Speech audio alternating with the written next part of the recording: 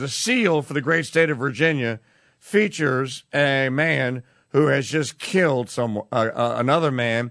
He's standing with his left foot on the man's chest. The guy's dead. He's bleeding. And off to the side of his head is a crown. So he's killed a king. And it says, sic semper tyrannis. Tyrannus, yeah. Tyrannus. So always faithful against tyranny, I guess. Thus it always is with tyrants. Thus it always is with tyrants. So who's the tyrant? A king. What is he? Dead. So you're right. It is what Dr. Pauline Meyer called in her signal work on this that you can get in any decent library anywhere. This is American scripture, unfortunately.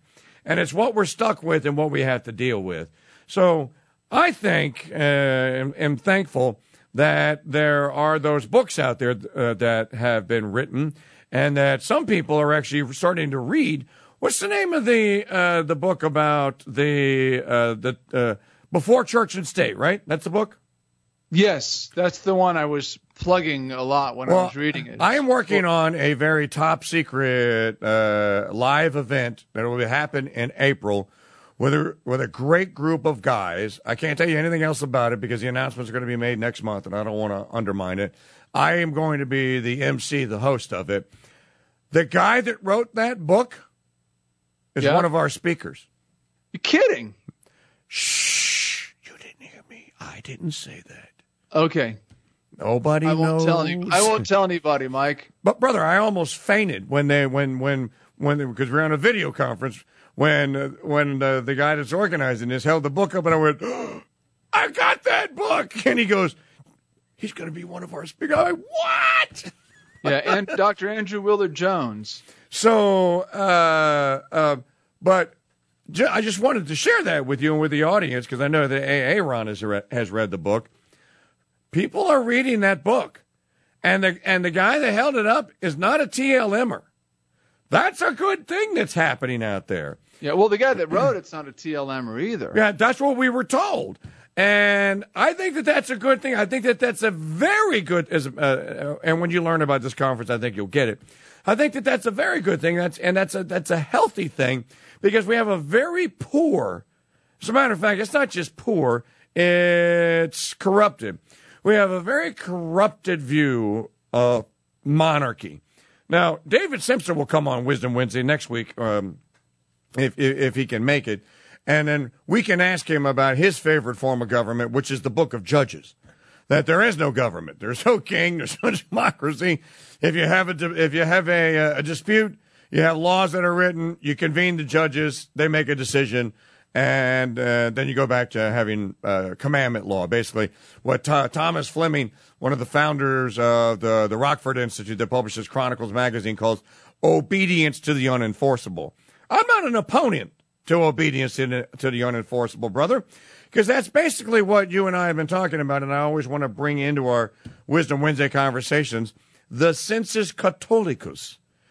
You don't do something because it's wrong. It's not because it's not profitable. You don't do it because it's immoral. It's sinful. It's wrong.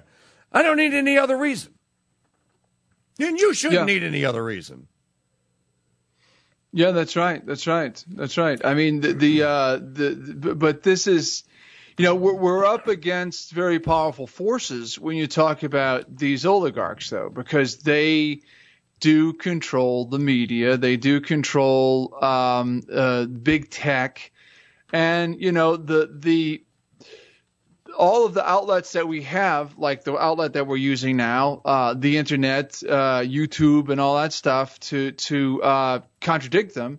They don't like the fact that there is a sort of a citizens' press now, and to some degree they're doing what they can to stop that. Oh no, they don't like that at all. Yeah, now it's not working. I mean, like the ADL gave orders to Facebook recently, and Facebook ignored it. So they obviously don't have the kind of all-encompassing power that they wish that they did. Now, brother, let's use that to segue to our final little topic here on Wisdom Wednesday. and that is, okay, they're trying to squash out the little guy, personal local press guy, the social media blogger, if you will. And quite frankly, some of them need to just stop because they're bad at what they do. They really don't have anything to say. And they're just gumming the works up for people that have actual talent. Maybe have some influence from the Holy Ghost and actually do have something to say and deserve to be heard, listened to, and seen, and read. Having said that, Bishop Barron, this man just never ceases to amaze me, has now proposed, I guess, in an act of desperation, that maybe he and his brother, the USCCB, should issue something called a mandatum, and should identify if you're a if you're a practicing Catholic, whether or not you qualify to write anything publicly about Catholicism, and if you don't, then you can't. Yeah, well, this is interesting because, I know from our own canonical case that the internet is a canonical no man's land. They constantly talk. You heard talk for years about how so much of the internet hasn't been legislated. I mean, what can you get away with on the internet? And I think American civil law and jurisprudence is beginning to catch up to the newer technology, much more than canon law is. I mean, I'm sure there are people who are saying it's not enough, but canon law has addressed the internet not a bit, as I was told by a competent canonist.